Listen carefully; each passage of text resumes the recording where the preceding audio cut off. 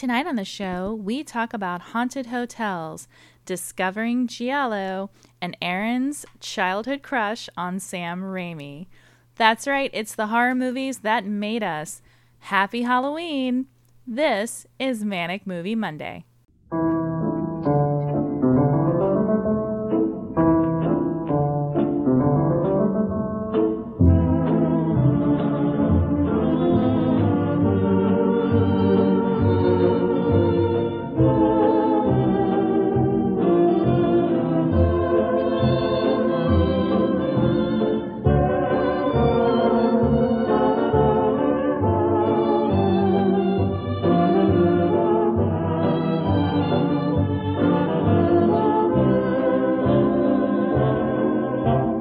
Well, hello, my partner in crime.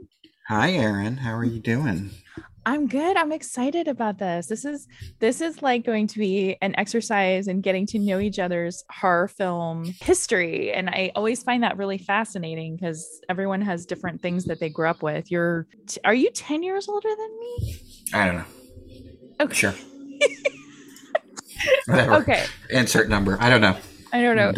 So I don't think am I that much older than you? I'm 42. Well, yeah, I'm 50. So. Okay. So yeah, but at least whenever there's that much of an age difference, there's different experiences with horror films, whether you got to see them in the theater, a cool cousin who gave you a VHS or whatever. It's different for each person, you know? Mm-hmm. So this episode is going to be dedicated to our history with horror, the horror movies that popped our cherries, so to speak.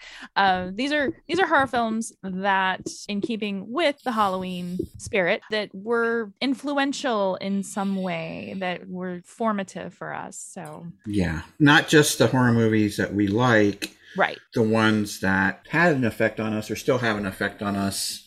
And it's not just a sort of dessert for us at this point. It's something that we will revisit and watch multiple times because it never gets old. It's not just a something we put on in the background. No, these the ones I chose, and which are in no particular order. I'm not ranking them or anything. Mine are ranked. Are yours ranked? That's cool. They are.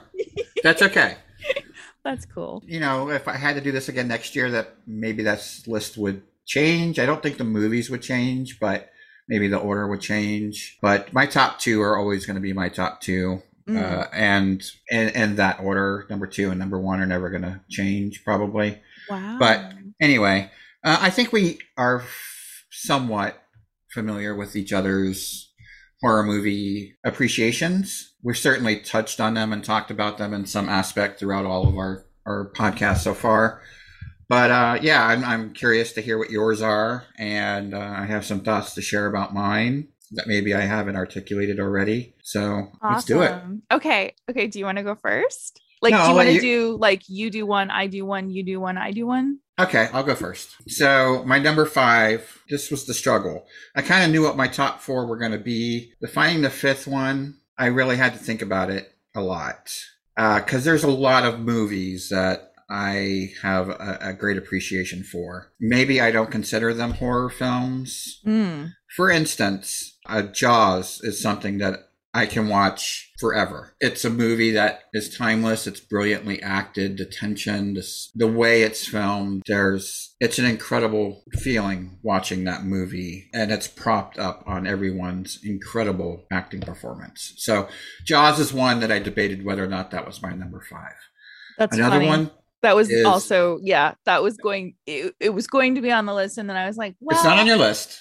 Is it technically horror? That's where I got kind of like, well, I mean, if you wanted to talk about my history with, you know, my obsession with sharks and my obsession with Roy Scheider, yes, obviously Jaws would be on the list.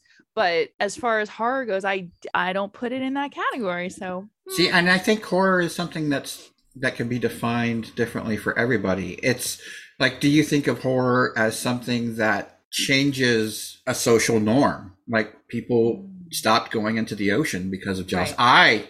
It's a thought that I always have whenever I enter a large body of water. There's movies on my list that I think touch on that sort of aspect where a social norm was impacted by the terror inflicted by this film. Wow. Right? Yeah. So Jaws is definitely in that category. There's another movie for me, which I think is also another, is his first Steven, is the first Steven Spielberg movie, and that's Duel. Duel, Um, about the truck, the right? truck and the guy absolutely not understanding why this person is terrorizing them, not knowing who this person is, and the fear, that palpable fear. But is that a horror movie? It definitely is terror, but is it horror? I don't know. That's interesting. It's almost Is like, horror just ghosts and right, monsters, slashers, right, slashers? I don't know. right, Like Jaws is on nearly every top 50 horror movie list, right. right? Absolutely, it So is. I think it's something that is each person's own definition. And I think that is important to say for both of our lists. Our lists are not, I'm not saying this is a definitive horror list. You're not Oh either. God, no, no. This is not Um, like AFI's horror, yeah. So, I mean, collection. No, there's not at people all. that Some of these, probably no, Blair some of Witch or no, Paranormal no. Activity, those are probably on people's lists because that was a new genre, a new horror genre that fear, that terror, because it was visceral, it was real, it was real. Right, the found footage stuff. Yeah. Gotcha. So anyway, all right. So my number 5, what I landed on was Hereditary. Oh, For me, Hereditary is such a, oh boy, I don't even know. Like, it's an Ari Aster film. It's the most recent film that's on my list. I think it was 2018. This movie, if you ask anybody who hasn't seen the movie but is familiar with it, they probably have a perception of what is the horror in that movie. And it's almost a red herring. It's not what you think it is. right. The performances, Toni Collette's especially, is so incredible. It is off the rails. It feels so real. It feels like somebody in crisis. It very much, if you've ever experienced a tragic, sudden loss, she captures that. I don't know what she tapped into for that performance, but she captures that feeling of absolute horror and terror and confusion. It's visceral. And it's the performances in this movie. Everyone's incredible, not just Toni Collette.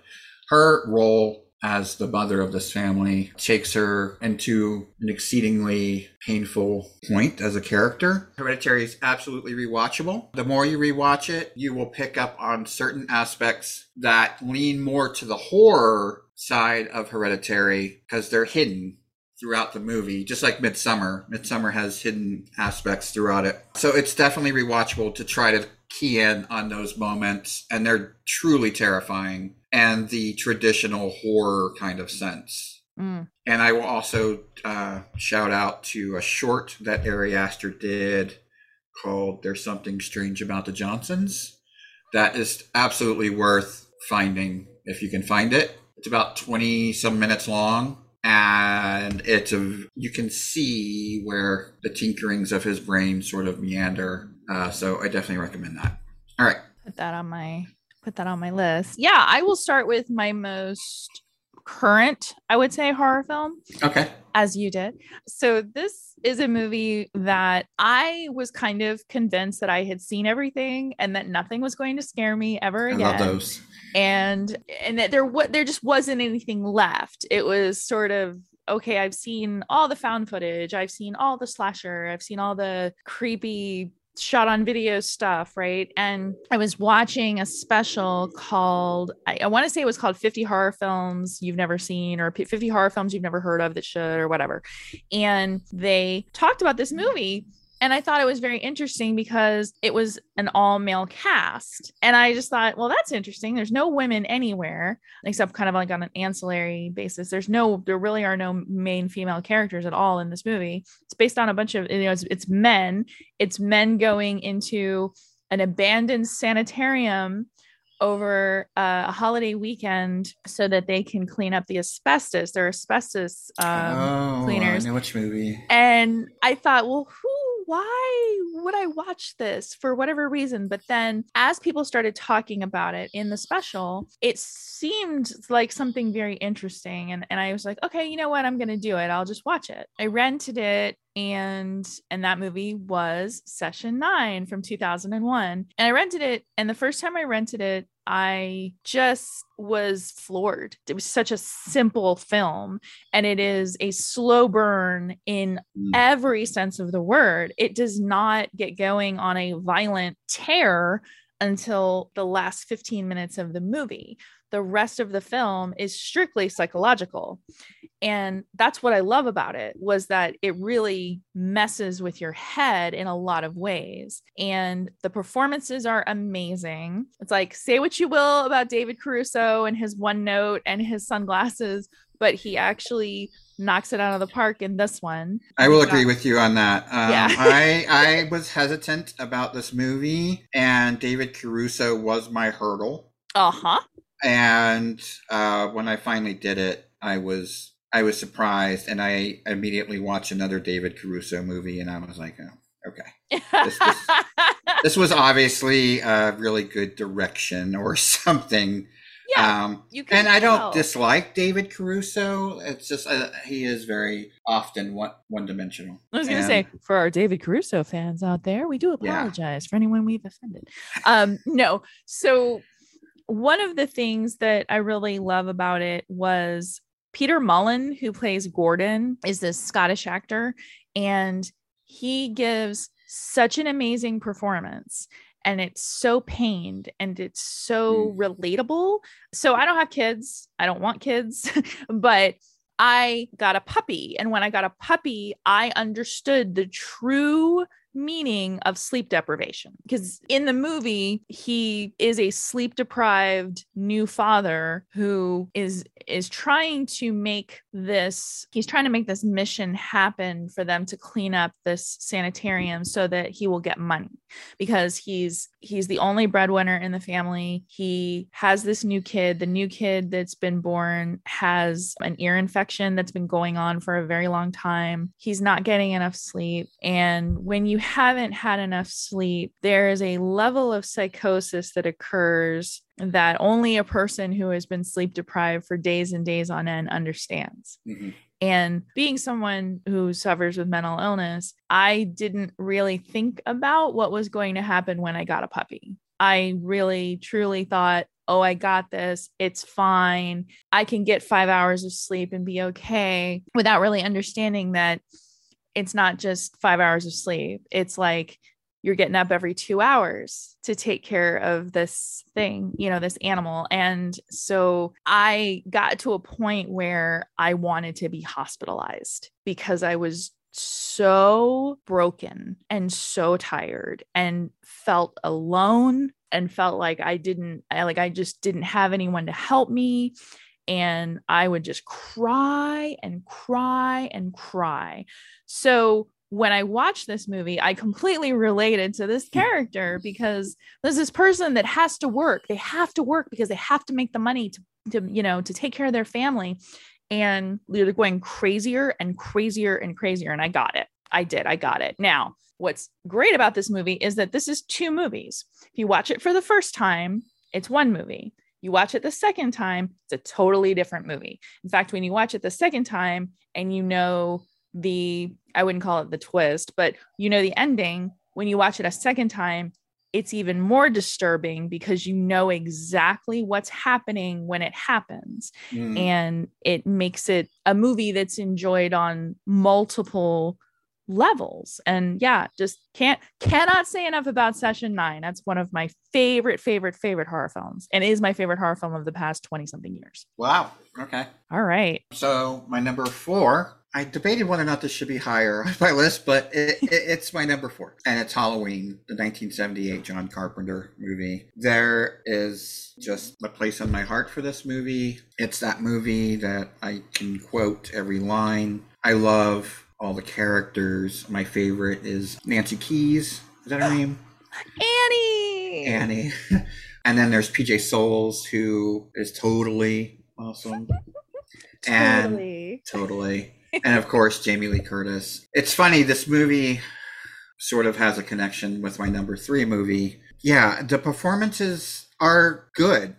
For a slasher film, everyone acting is good. The lines are, especially the lines between the sheriff and the doctor, they're a little There's a lot of scenery chewing in Halloween. Yes, and that's another thing too. It's filmed, I think, in the spring. It's in California, Right. and they pull it off. Like the 25 leaves that fall from a bag of somebody up on a crane In Pasadena. totally convinced me it's fall It's somewhere. fall, right? Mm-hmm. I love Halloween, and I don't care why Michael Myers is an unstoppable force of nature or evil. I don't care why he wants to kill Jamie Lee Curtis. I don't care about any of that.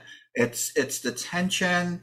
It's the soundtrack is about half of my love for it. John Carpenter created a most simple but amazing soundtrack that is so memorable. You have Michael Myers. The first half of the film is Michael Myers just randomly showing up in places, with their camera focused on him, and sometimes he's in the background. And so you've watched this movie maybe a few times, you don't realize that he's in the background in his car or line of sight. So I love that about Halloween. It was just so cleverly done. It's a simple film. It's not gory for a slasher film. You have all of the usual tropes for a slasher film. Do drugs, you get killed. Have sex, you get killed. Unlike Friday the 13th, you have a killer that's motivated by something that's somewhat vague. You don't know why. You know that he's a little boy at the beginning of the movie, but you don't know how he grows up to be this monster that can't be killed. And that's never explained, and that's fine. There's something about Halloween, and it is my Halloween film. It's part of my ritual for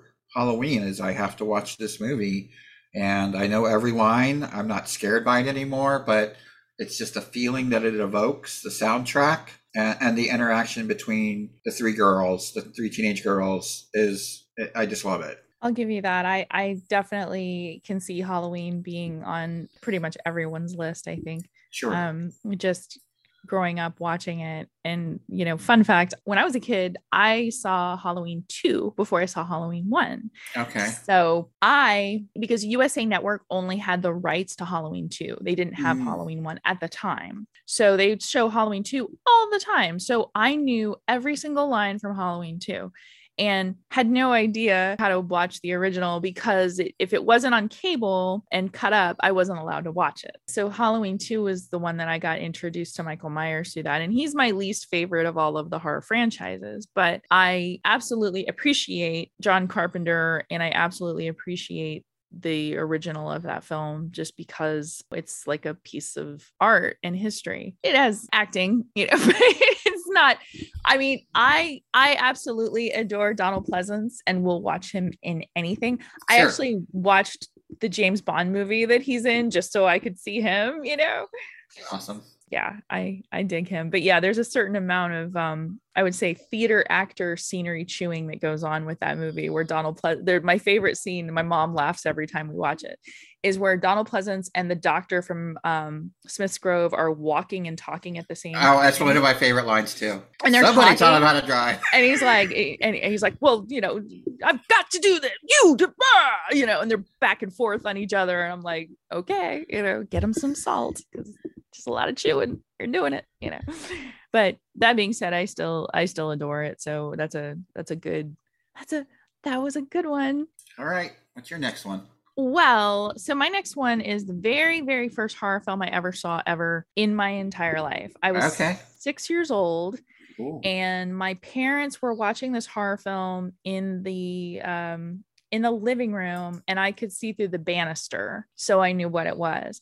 Also at the time, I used to watch promos on Cinemax when they would show the different, they were like, and Friday night, we're going to show this. And they had all these different promos for different films. And what I remembered was that there was someone hiding in the closet. And it was always like this person would go in and like after taking a shower and reach in to get whatever it was they were going to get. And this person would come out of the closet with a big old knife and kill them. And I asked my mom the next day, because I was fascinated.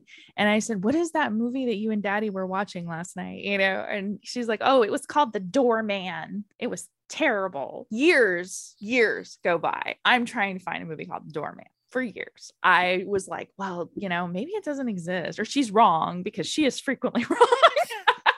So I thought, well, maybe I hallucinated it. I don't know. I was a kid, you know. So fast forward, I'm in my 20s, laying on my couch one night. I remember three things about this horror film. Number one, the whole closet thing. Number two, there was a scene where a woman was wearing a pink robe and she had a parrot that was in her apartment. I remember those two things, and that it was in a high-rise building somewhere. I am laying on my couch one night in my 20s, and all of a sudden this thing pops up and I went, oh my God, that's the movie. That's totally the movie. However, this time, the movie is called Too Scared to Scream, and that is a 1985 stock and slash shot in 82, did not get released until 85 because the production company went under. It's fairly forgettable, hard to find. It's definitely not on any streaming services right now, but it was the first film I remember making me go, ooh, not scared, but ooh, like I like that, whatever that is. I like that feeling, that jolt. Yeah. Whatever it was, I was like, oh, I love it. Too Scared to Scream. Never heard of it. Never seen it. Starring Ian McShane from Deadwood. And yeah. Ann Archer of Fatal Attraction fame. It was just a, like dude hiding in a closet kind of thing. And can I guess that, not that we're doing spoilers for this, but was the doorman the killer?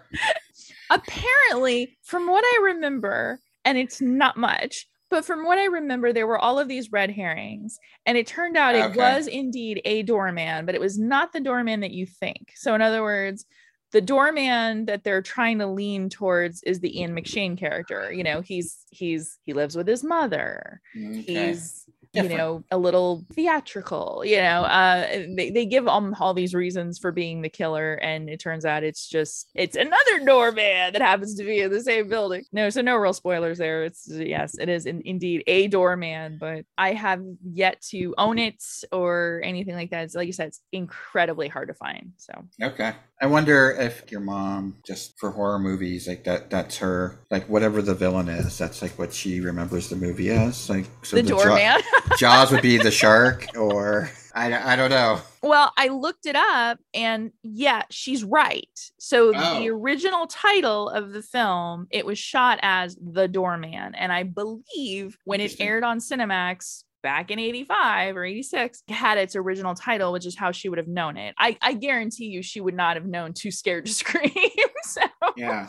And what year was that? 1980s, you said? It is 85. So if it came out in 85, I can tell you I was 6 years old. So it was like 85, 86, sometime around there. Interesting. Okay. So we're ready for my number 3. We are, yes. So my number 3 is the oldest movie on my list. Oh. It's Psycho by Hitchcock. Wow. How old were you when you first saw it? I was probably in my teens, and I didn't know anything about Hitchcock.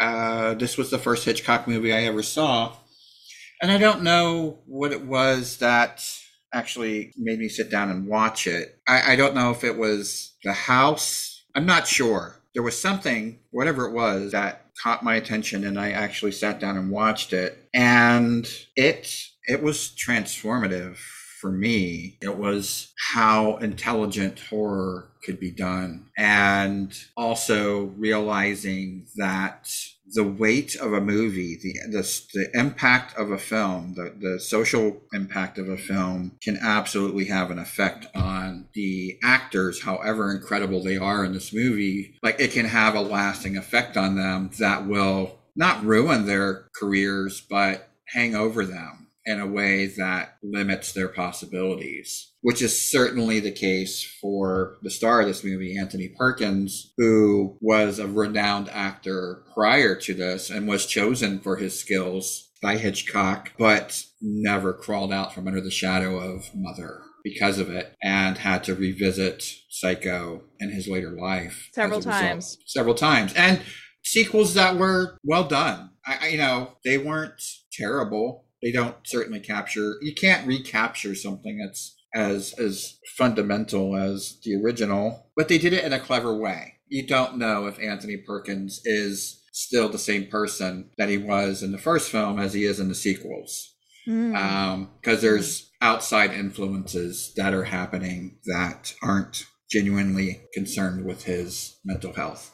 Anyway, the original Psycho, it's cleverly shot. The first, 30 minutes of the movie maybe is character development, and you're developing a flawed character, which was unique. And the punishments that are doled out are done so in a very surprising way that was never done before, and in a way that almost makes the killer redemptive. He is a broken person who finds himself encircled with broken, flawed people. And you have, it's kind of weird. It's in a weird way. Like, this is an introduction to, and I hate to do spoilers, but it's kind of an introduction to mental illness for me in my life.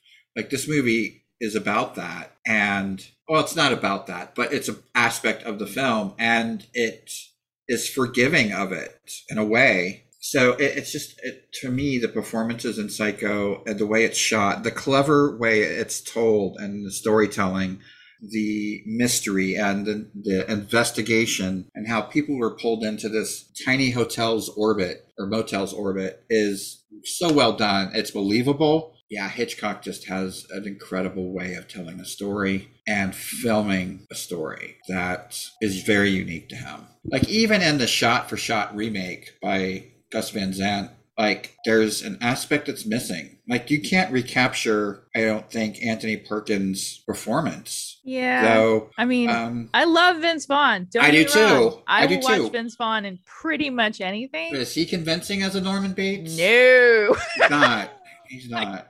Anne Hesh, yeah, she was good. She was a convincing Janet Leigh, but yeah, there's just something about it. There's something lovable about Norman Bates. There's something very innocent about Norman Bates, and you kind of want to protect him. Yes, and that is different from the remake, because yes, he's looking in the original, you know, he is watching her take a shower, but he's not doing anything, okay, at least that we know of. And in the remake, Vince Vaughn is straight out jerking off. So yeah, it ruins it for me, in my opinion. It does. And it's weird too, because with Psycho, you know that there's something wrong with Norman Bates from the get-go. He's being controlled by his mother. He's being berated by her constantly. And you have an empathy for him. He's lonely. He's trapped in this motel off the highway that no one visits. He's alone with her, and she's abusive. But then he watches this woman shower, and you're like, oh, well, fuck you.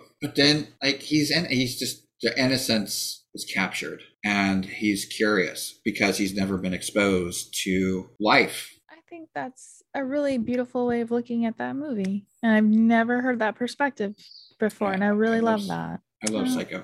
Me too. I love that. All right, so I will take a page out of your book and go with my oldest. Okay. This particular horror film, I may have heard about it in passing and kind of brushed it off, like, oh, that doesn't sound like something I would watch. I was watching Bravo's 100 Scariest Moments in Horror. Bravo. When I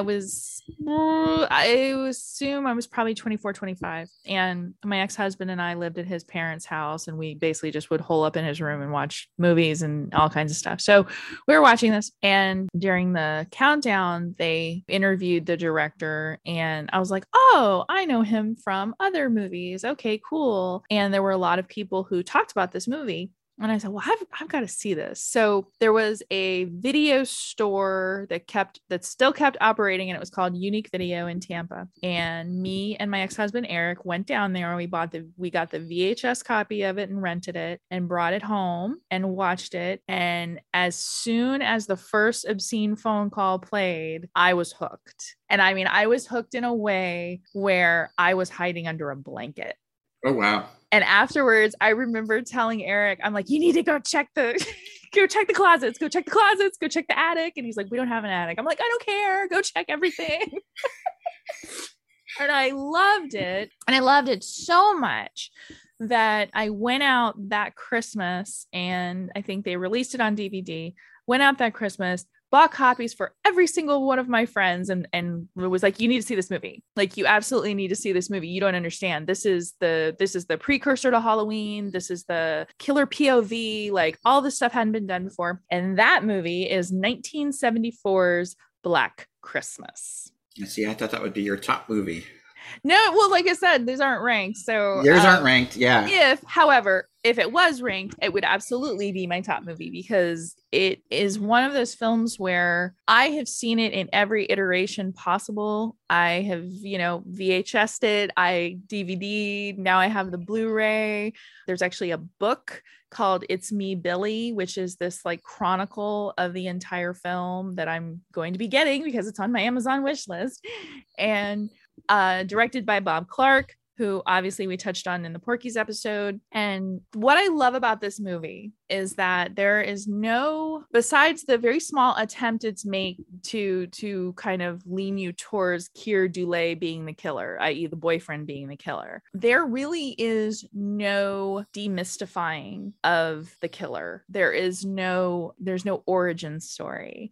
And that's why I love it, because there's something very frightening and scary and disconcerting about a person who just climbs into a house, decides to mentally torture a bunch of women with obscene phone calls, and then kills people one by one, especially around Christmas break in Canada. There's just something so cool about the fact that, number one, we never really know his identity, and number two, he doesn't get caught.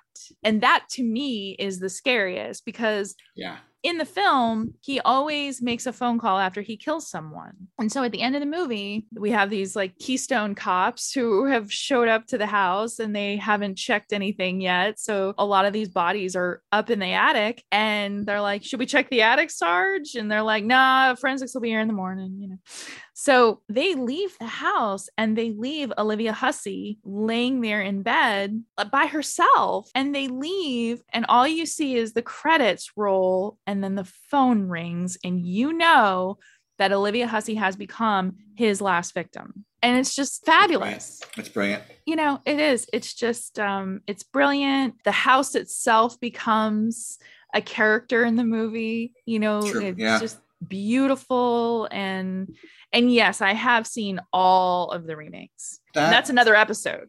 That's another episode. I mean, we could devote a whole episode to that, because I don't even know all of the iterations of this movie, because there's, I don't know how many Black Christmases. There's other ones that are like Black Christmas that aren't Black Christmas. There's just so many. And none of them capture what this film does. Not even close.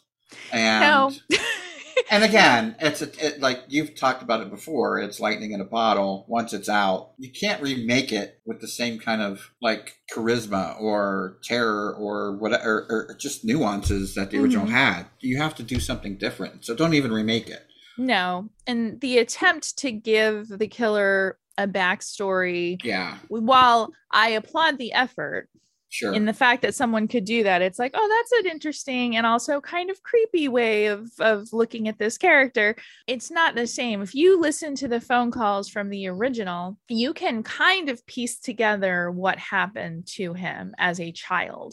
Like from listening to it, especially with the subtitles on, is that he was babysitting his baby sister. Something happened, because when he plays all of the voices, the quote is, "I know what you did, filthy Billy, dirty Billy." And then he killed her. Right before he kills her, he says, "Agnes, don't tell him what we did." That to me leads me to believe that he molested his sister, and then he killed her to keep her quiet. And then his parents came home and they beat him. And then that is the thing that started him down crazy town. And this is the house where he grew up in, and he's come back, and now he's just going to wreak havoc in the holidays. I mean, if you listen to the phone calls, that's pretty much the backstory. Now, granted, I haven't read the book yet, so the book may give me a completely different insight into it and will wreck my whole theory. So I hope not. Hopefully it just adds to it. My introduction to Black Christmas was me searching for a film that I only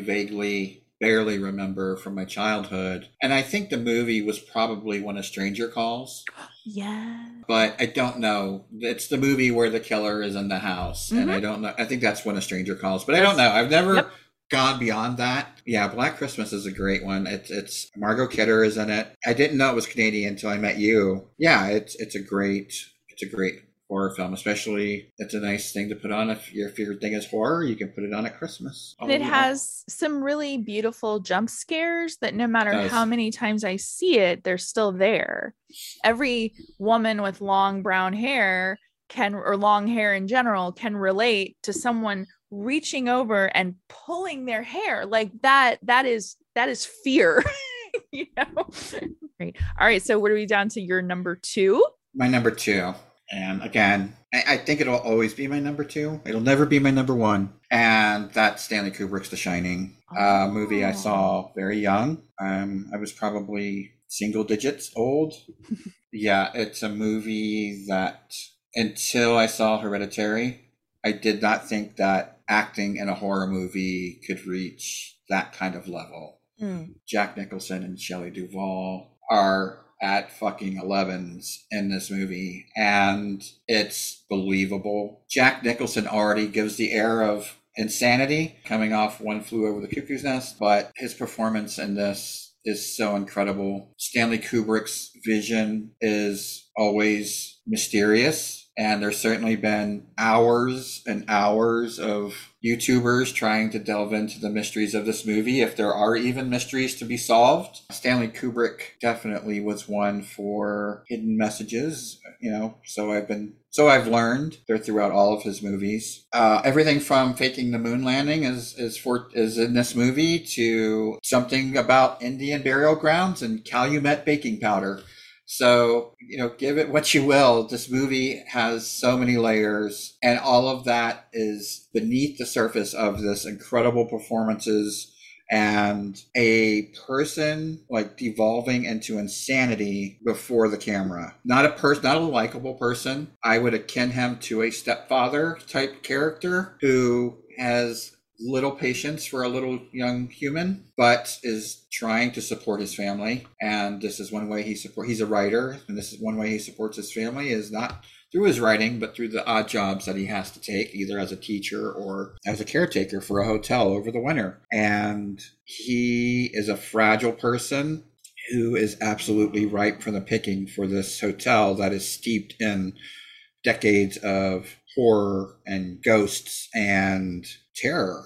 And there's really no describing the level of performance in this movie. It's so off the rails. It feels unscripted, but everything is so meticulous. The hotel is confusing. The acts that are happening and unfolding in front of you are confusing, and nothing really is explained. There's no exposition really, other than what you learn about the history of the hotel from the current manager about events that have unfolded in the past. The exposition is really left as things unfold, and it really comes without much definition. You really don't know at the end of this movie, was it all ghosts or was it all in his mind? And I think that's brilliant. And I love this movie. The snow, the palpable terror of Shelley Duvall is so, and precipitated by the fact that she was tortured by Kubrick. To get that performance from her, and not excusing his actions, but there's no movie that I think even comes close to The Shining and the level of just destroying mental faculties to get a performance out of his actors. Yep. I can't think of another movie that comes close to that. Maybe like Full Metal Jacket or something like that, or another Kubrick film. He couldn't have been easy to work for. Not as an actor, I think you're making a brave choice to do a Kubrick film, but you're going to be in a movie that is forever memorable, whatever that movie is. And much like Psycho, this was the undoing for Shelley Duvall.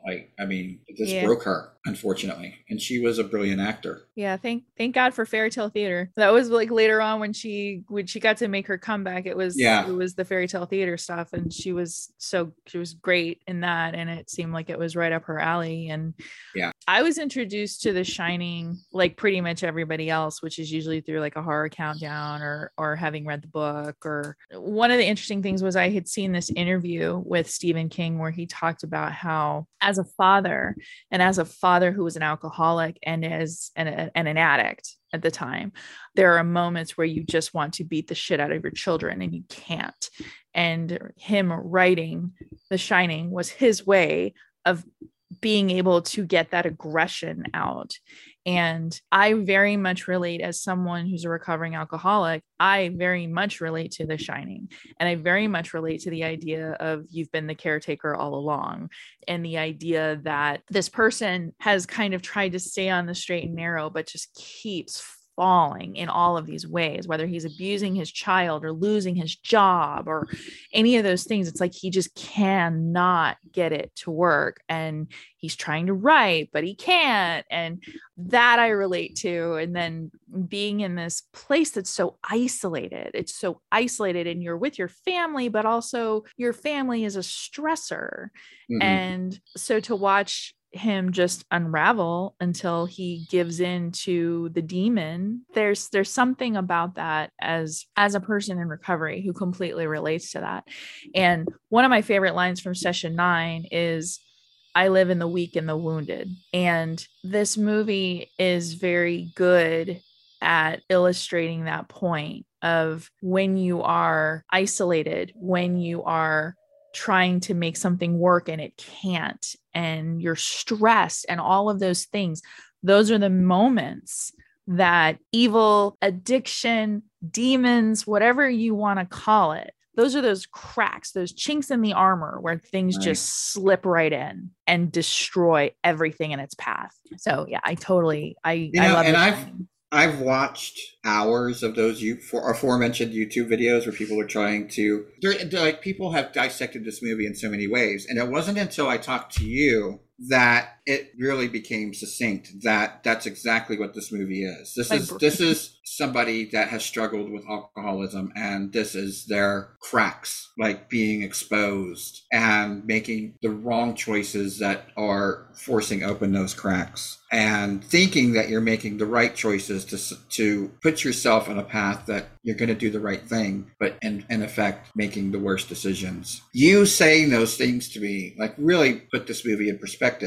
And I never bothered to listen to what Stephen King had to say about this movie, because all I knew was that Stephen King did not like it. And of all of the adaptations of his books, this is his least favorite. Mm-hmm. And so I just was dismissive of it because I love this movie. And I was like, I like Stephen King. I don't read his books religiously, but him being dismissive of this film really bothered me because the performances are just so incredible, and the scenery and the details and everything about this movie is so, I don't want to say perfect, but it's meticulous. And for him to be so dismissive of it really was like, there's a check mark in the con list of Stephen King for me because of it.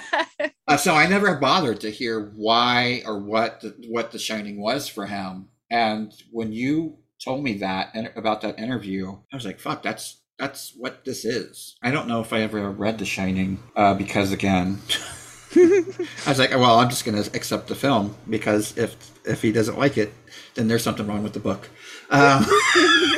But he's in a relationship with somebody, like you said, these are stressors for him, and he shouldn't be. And he is making bad decisions he's doing what he thinks he's supposed to do, but they're all bad choices. And he puts himself in this position, and I don't know. It's just a brilliant movie for me. Agreed. Sorry, Stephen King. No, I think it's great. I like the different perspectives on things. My number 2 is the very first Giallo film that I ever saw. I was probably 8 or 9, I would say. My parents... Good age for a Giallo film. Yeah, my parents got a satellite dish, like a real big satellite dish. Oh, one of those. You were one of those families. Satellite dishes were so huge. They had to have a yard.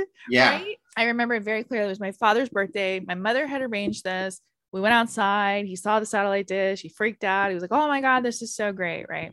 We're going to steal all the cable now. Oh, right. Yeah. Well, so the funny thing about this is that my mother had gotten the satellite dish from 2 guys named Bo and Tony. Okay.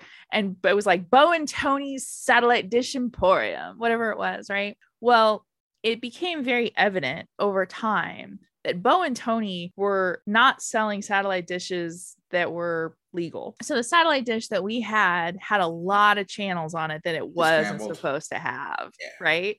So my introduction to Playboy TV, Spice Network, all of the stuff I wasn't supposed to be watching, basically. But the thing for the purpose of this story is that it had pay-per-view on it, but we weren't paying for it. All of the new movies that would hit, which would hit this particular pay-per-view before they would hit video, I got to watch. It's where I first saw Night of the Demons, Out of the Dark, and this particular Giallo movie. And all I remember being a kid is this is a very violent movie, number one, and it's the very first Dario Argento movie I ever saw. I saw Suspiria way later.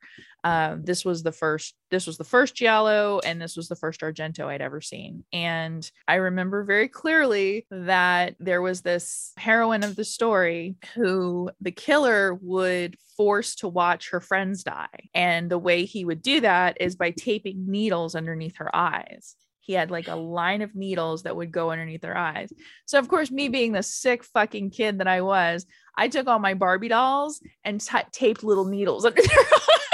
Beautiful.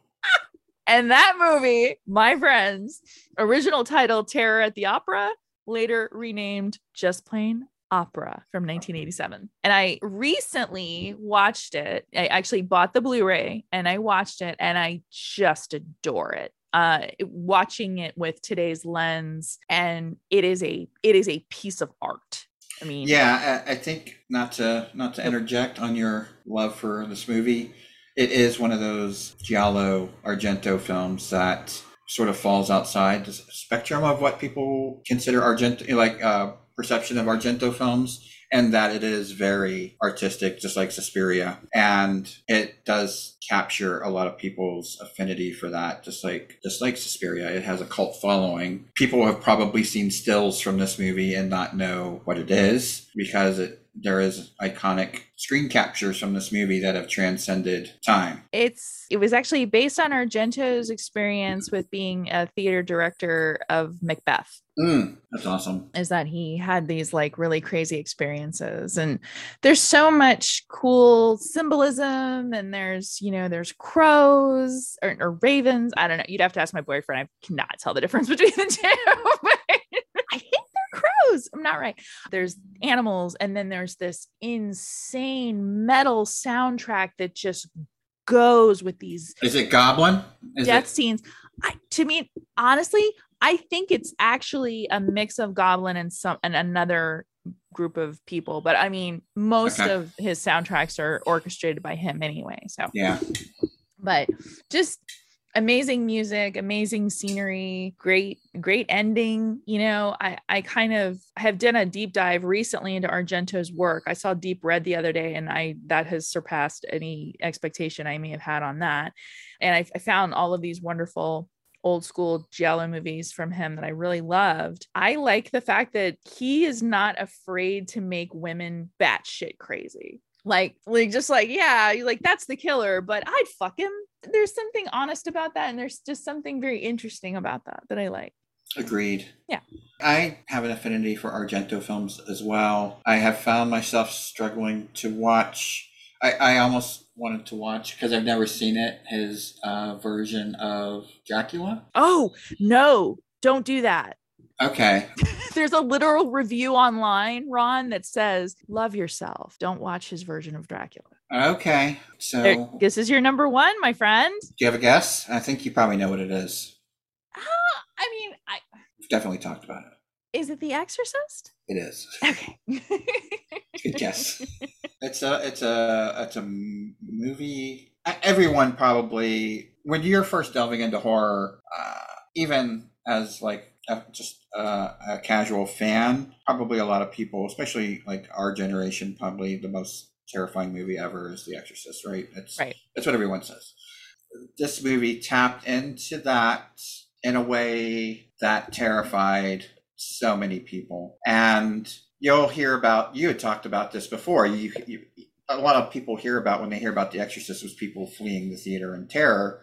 everyone assumes it's the scenes of Reagan masturbating with a crucifix. Oddly enough, no. It's not, and it's an absolutely horrific scene of her in a hospital, and her pain is palpable.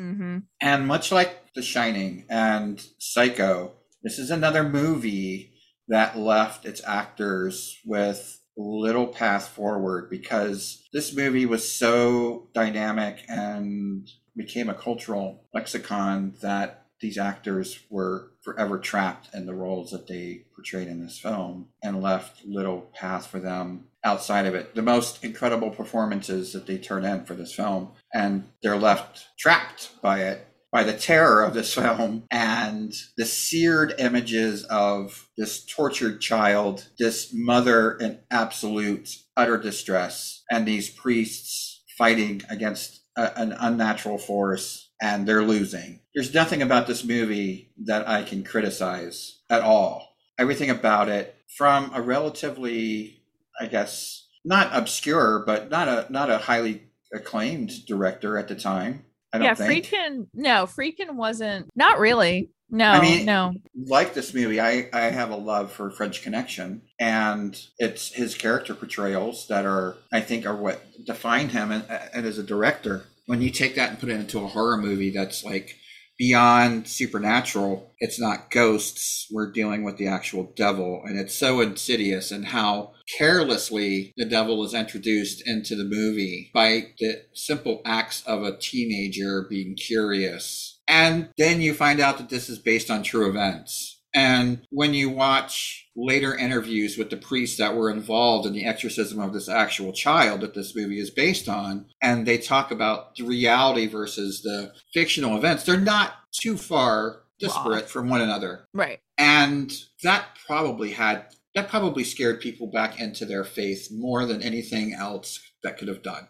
Like, there were probably Catholics out there that were like, yeah, we're getting rid of all that shit that's in our house. And yeah, we're not talking about nothing but Jesus from this day forward until the rest of our lives. It's funny, you were talking about directors who were kind of abusive to their actors, and Friedkin is one of them. He's very well known as being someone who would fire a gun by someone's head just to get a reaction out of them, and would do stuff just to kind of get that performance. So it makes sense, because like Exorcist is a very performance-oriented film. Those performances are amazing. Those are all Oscar-winning, performances. Max von Sydow, amazing. I always get Ellen Burstyn and Louise Fletcher like this. I know I do it all the time. But I'm like, no, Louise Fletcher, Nurse Ratched, Ellen Burstyn, Exorcist. Got it. Okay. So she gives such an amazing performance. It's impassioned. It's she's just hanging on by a thread, And you experience that with her. Like, mm-hmm. It's not told to you. You're in her state of confusion. She has no idea as a mother what is happening in her house and to her daughter. And you experience that with her. And you would probably do the same things that she does as a mother. Like, there's something medically wrong with my daughter. Okay, right. It's not medical. Okay, well, I have what's left. Right? Yeah. Okay. Yeah, I need a psychiatrist. Okay. Right. What's left? Mm-hmm. The church. We have reached that level of somehow, religion is involved with this child being tortured. It's so incredible. I find everything about this movie terrifying. Agreed. The way the detective is cynical about the events, and it's not in an overtop way. Like, it's like how, like, he's not buying any of the supernatural bullshit. Something's going on in this house. This child's either being abused or something's happening, and I want to know what's going on. I want to know why this person fell down these stairs and broke their neck. And he seems thoroughly convinced. Exactly. Like, he's convinced that something happened to Burke Dennings.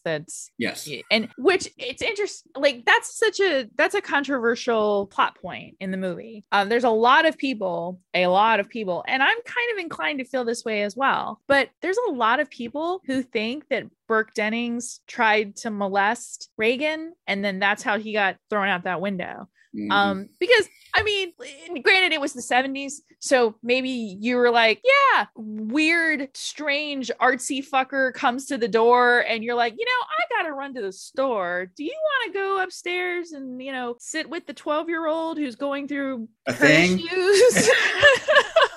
And it's like, that's okay.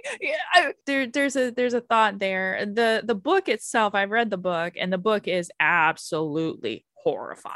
Yes. The book makes the movie look like a Disney ride. It is incredibly explicit. It goes far deeper than anything, and it's just a total horrifying book. It's a wonderful book, mind you. It's a very well written book. It's very scary, but yeah, it is. William Peter Blatty. Yeah, excellent. The performances in this movie are fantastic, and the music is fantastic. Jeez. And Mercedes McCambridge as the devil is fantastic. I mean, it's excellent. It deserved every award that it won. And Dick Smith's makeup is fantastic. So, oh my goodness. And the fact that these effects were done in front of the camera. This is not CGI. This is 1973. Practical effects. The makeup is amazing. Max von Sydow, who was in his late 30s, looked like he was in his 80s. Yes. Just what? It was a long time before I realized that he was a young man. Right?